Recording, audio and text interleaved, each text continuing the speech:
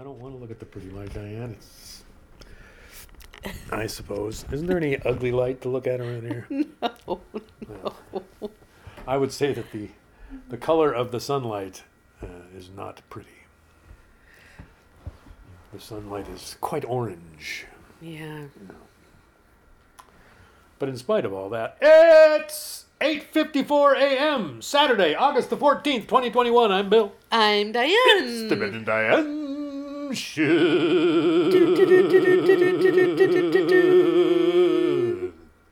Yeah. You. Yeah, exactly. Yeah, there is nice sun on my feet. I got myself a cup of coffee here, and I'm going to take me a sip. And, you know, It's my pants. and your pants. Ah, ham and eggs. It almost looks like some sort of old master's. It does have kind of an earth tone quality to it, Yeah. doesn't it? Well, because of my pants are kind of, what would you call that, stucco color?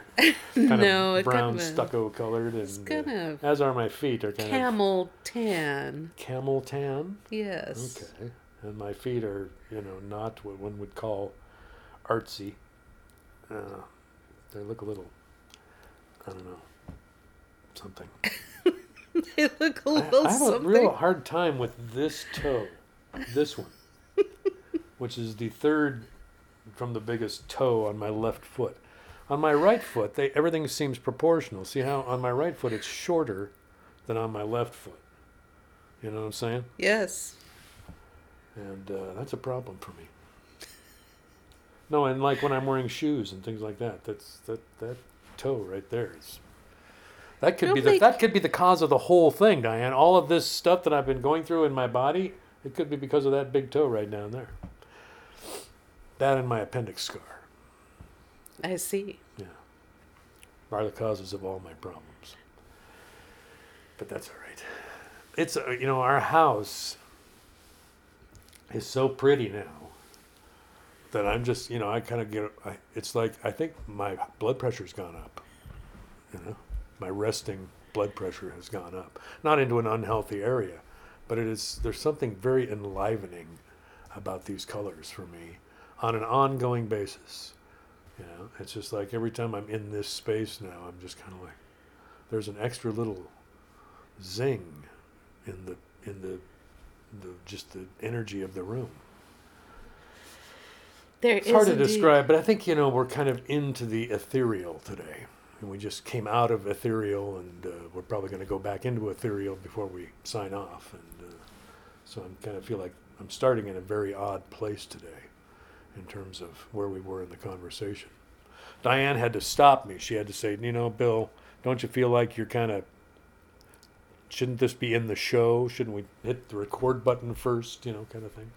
Which I'm always saying to her. So, anyway. But I mean, it's been a hectic week here in Lake Amphetamine, Diane, but the hecticity is not something that I care to talk about. The hectic nature of my week is all about discomfort. So I'll just say that and say it's over to you. Well, the hectic part of my week was mainly that we had our bathroom countertops replaced. Oh, yeah. Brennan and Dave. I like those guys. Yeah, this is the final part of our home renovation, our refresh project that we had done this week. We changed all of our laminate countertops to match the kitchen countertops. And we also painted the cabinets. Well, but the cabinets have been painted some time ago. Oh.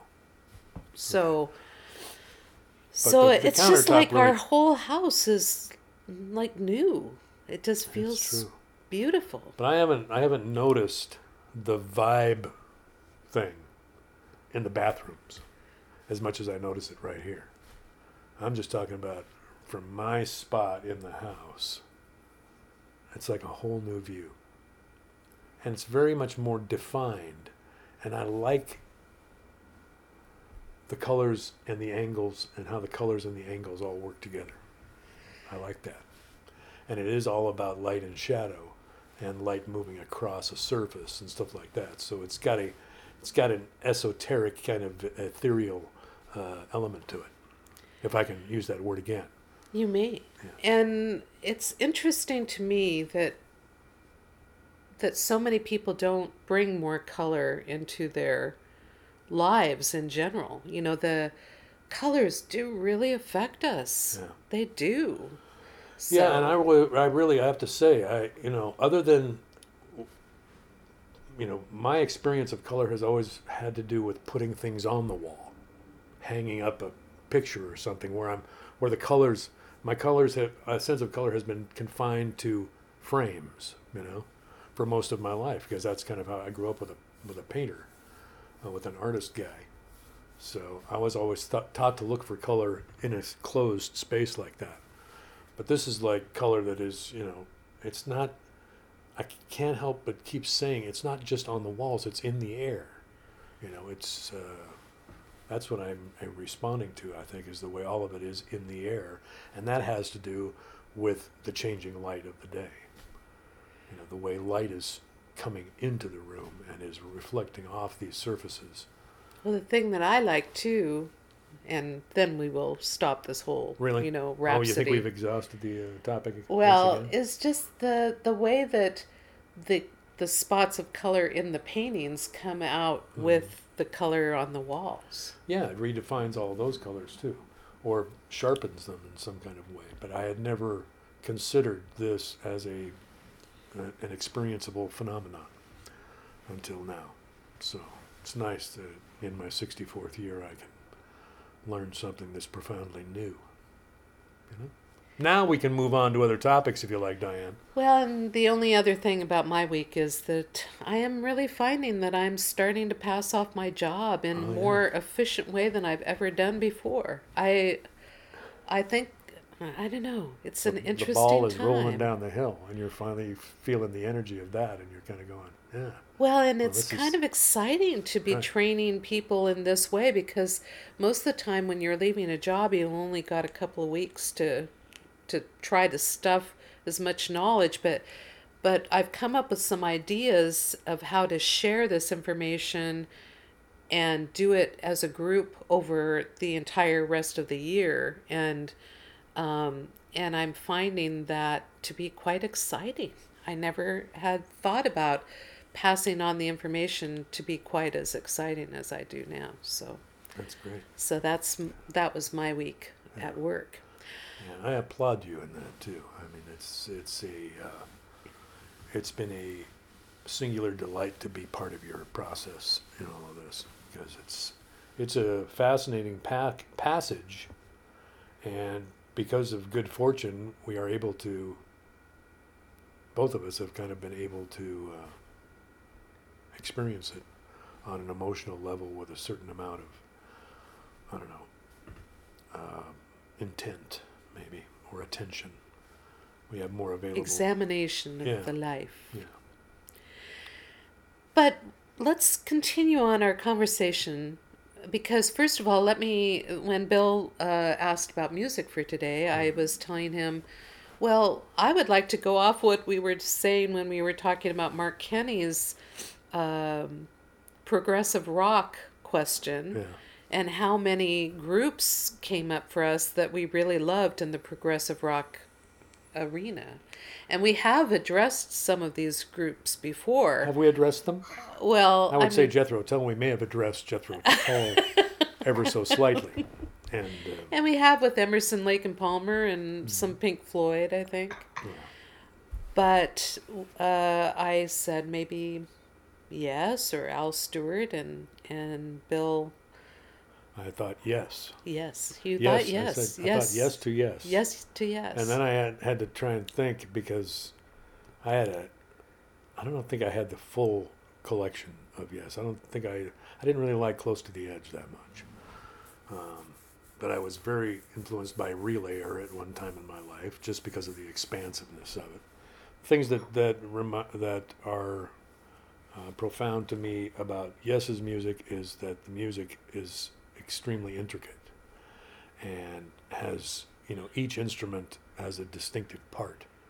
And if you can listen to to the songs closely, you can hear all these different parts working together, and then the lyrics have always seemed very ethereal to me. Well, we were talking about the fact that I never owned any Yes albums because when I was younger, I was very choosy about what albums I purchased because I didn't have a lot of money. Mm-hmm. So for me, whatever I would purchase, I had to really think about and decide. But I did the same thing that you did. I did buy used albums as well because back then you could go to places and buy used albums. Yeah. Yeah, there was a used record store in downtown Spokane when I was in college, and I used to go there a lot, and that's where I bought most of the albums that ended up in my collection were used albums, and so they might have been a little more scratchy and poppy and stuff like that. But back in the day, though, I didn't mind the scratches and pops, man. That was something that was just part of the experience. It wasn't, I grew up listening to my dad's old 78 RPM records, the classic wax records that would break if you drop them, and so I liked the pop, and the surface noise was kind of part of the experience, just like tape hiss was part of experience for a long time. But anyway, I remember I was aware of Roundabout when it was on the radio. Oh, me too. I And think then everybody was startled by that. Shortly after, I got to be friends with Alan Hicks and Tim Vernon, who were two extremely influential people in my life, men in my life. And still are. And still are, both of them. And I walked into Alan Hicks's third floor Macmillan dorm room one day, and the album Going for the One was playing. And I had never heard Going for the One, but I recognized the sound. I said, "Who is this?" And he said, "It's Yes." And I went, "Yeah, didn't they do?" And he was like, "Yeah." And it was just like, and that song, Going for the One, one of the things about Yes is that their music is exuberant. When they get going, it just lifts you off the ground, you know. Yeah. And I really like that and appreciate it. And it's a kind of an energetic space that Yes occupies singularly in my musical history. There's a certain kind of exultance in the music that if you're in the mood for that, or if you feel you need it, there it is. Yeah. You know. And so I really feel like when I was in college, there was certain music that I knew would lift me when I needed to be lifted. And Yes was one of those bands. And Going for the One has always been probably my favorite Yes album, but I did not choose any of music from that for today because I'm a little oversaturated with it myself, and I wanted to find something else. Yeah. I didn't want to play anything off of Fragile, and although Cans and Brahms was always, a favorite of mine, as well as Roundabout. So I went to the Yes album and to one of their later albums, Tormato, for my choices, because there's a couple of songs here that give you the exuberance and the ethereal qualities in spades. Well, and you were telling me about the different instrumentalists, and I just wanted to mention that there is a guy on YouTube named Rick Beto. Oh yeah. That will he takes songs apart. Yeah, musically. he has a series called "What Makes This Song Great," Yeah. and he actually will take apart the songs and phrase by phrase he will describe and say, "Here, listen to the way they do," and it's just kind of his excitement about the song is really a kind of whatever that word is. It's like a disease. It's infectious. Infectious. Thank you.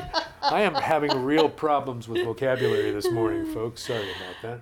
Well, and also he will do what they did on the classic album series, where he'll just play one track so that you can hear the track or you can hear the vocals by themselves and see how they're all put together. That's what I like about. Speaking of that, there's a new series on Hulu with Paul McCartney and Rick Rubin talking to each other. It's really good because they do exactly that. They play all these old songs, and then they bring just in the bass and drums and talk about that part, and then they bring it, like one instrument at a time. And listening to McCartney talk about this stuff is just, it's Well, and unlike. especially when you hear some of the things that, because you really can be a part of that creative process, I think, in a way that you don't really get to do when you're hearing the incredible finished product. Right. But you get to hear all the creative ideas that somebody has had to make this. Right. So the that's the thing about Yes.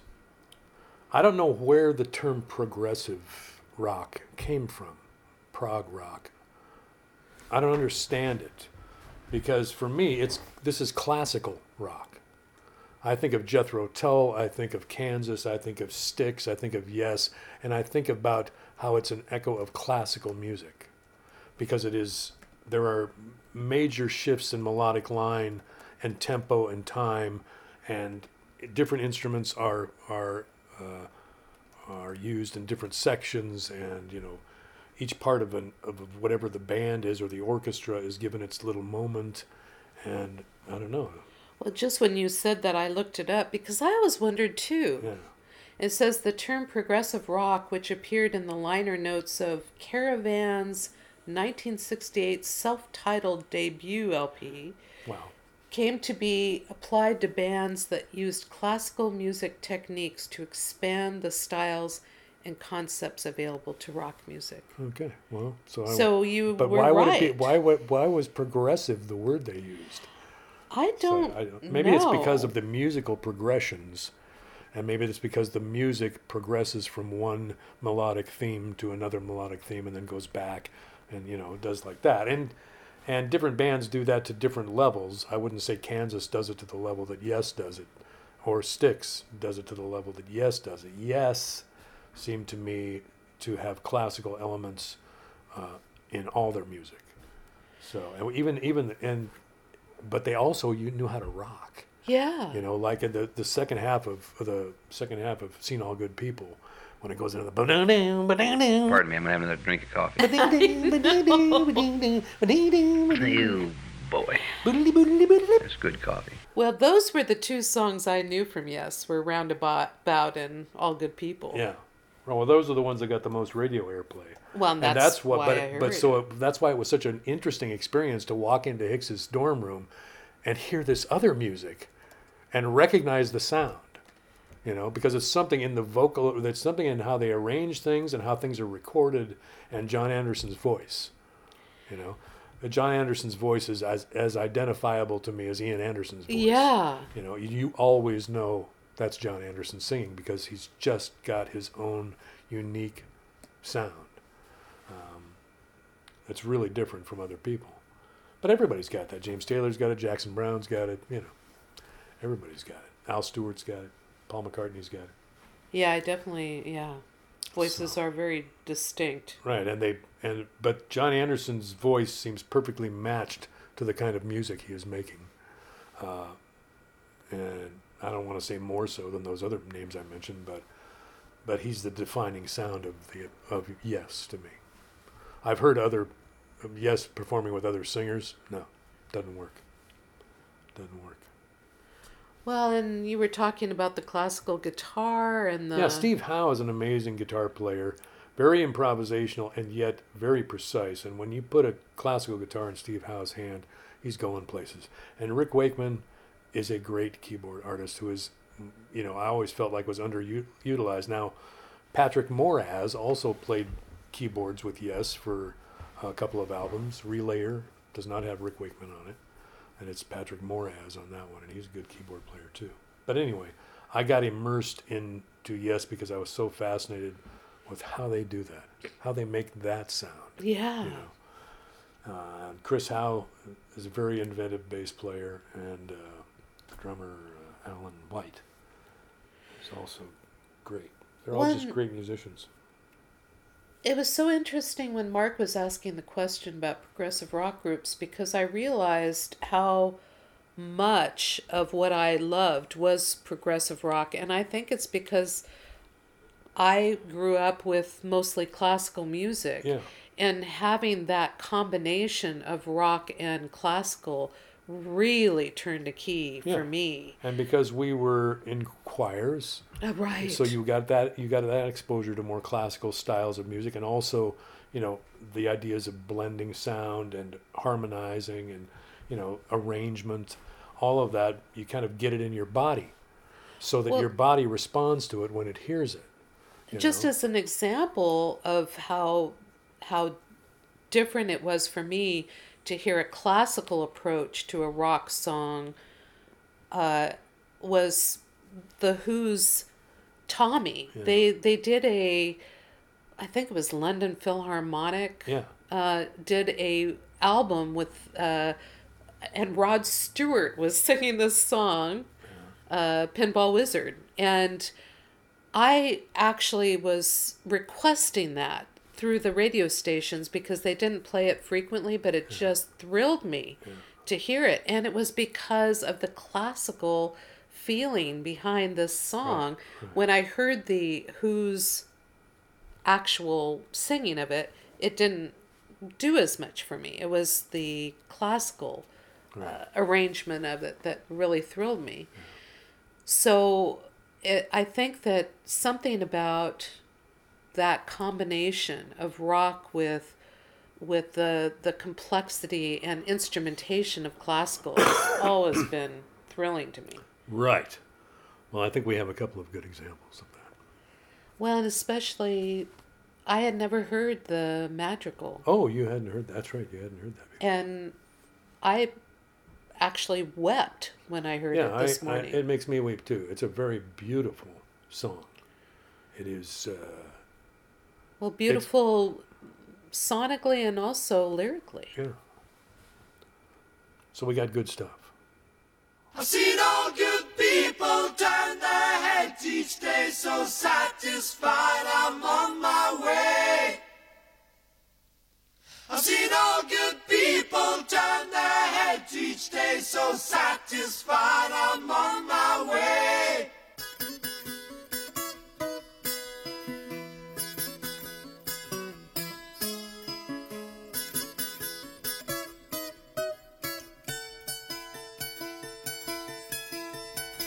Take a straight and stronger course to the corner of your life.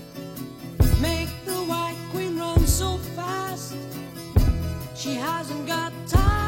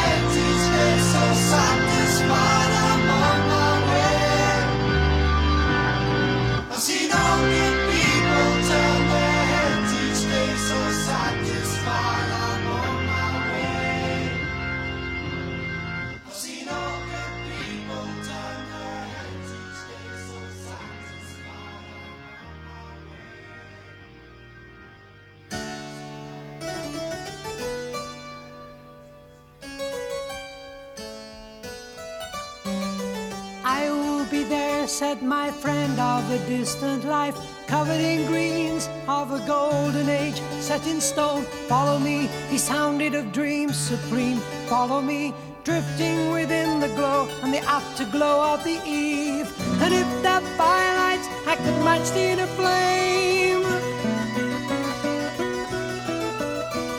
sacred ships do sail the seventh age.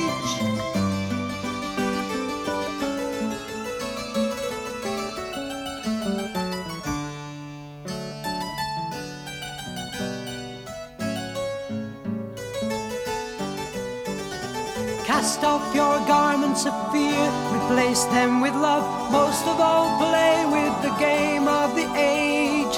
Highest of places, remain all as one with you, giving us light and the freedom of the day.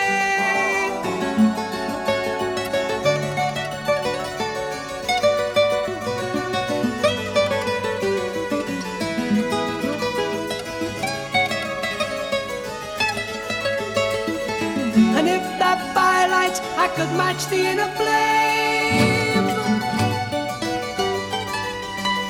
sacred ships do sail the seventh age, and I've always been here.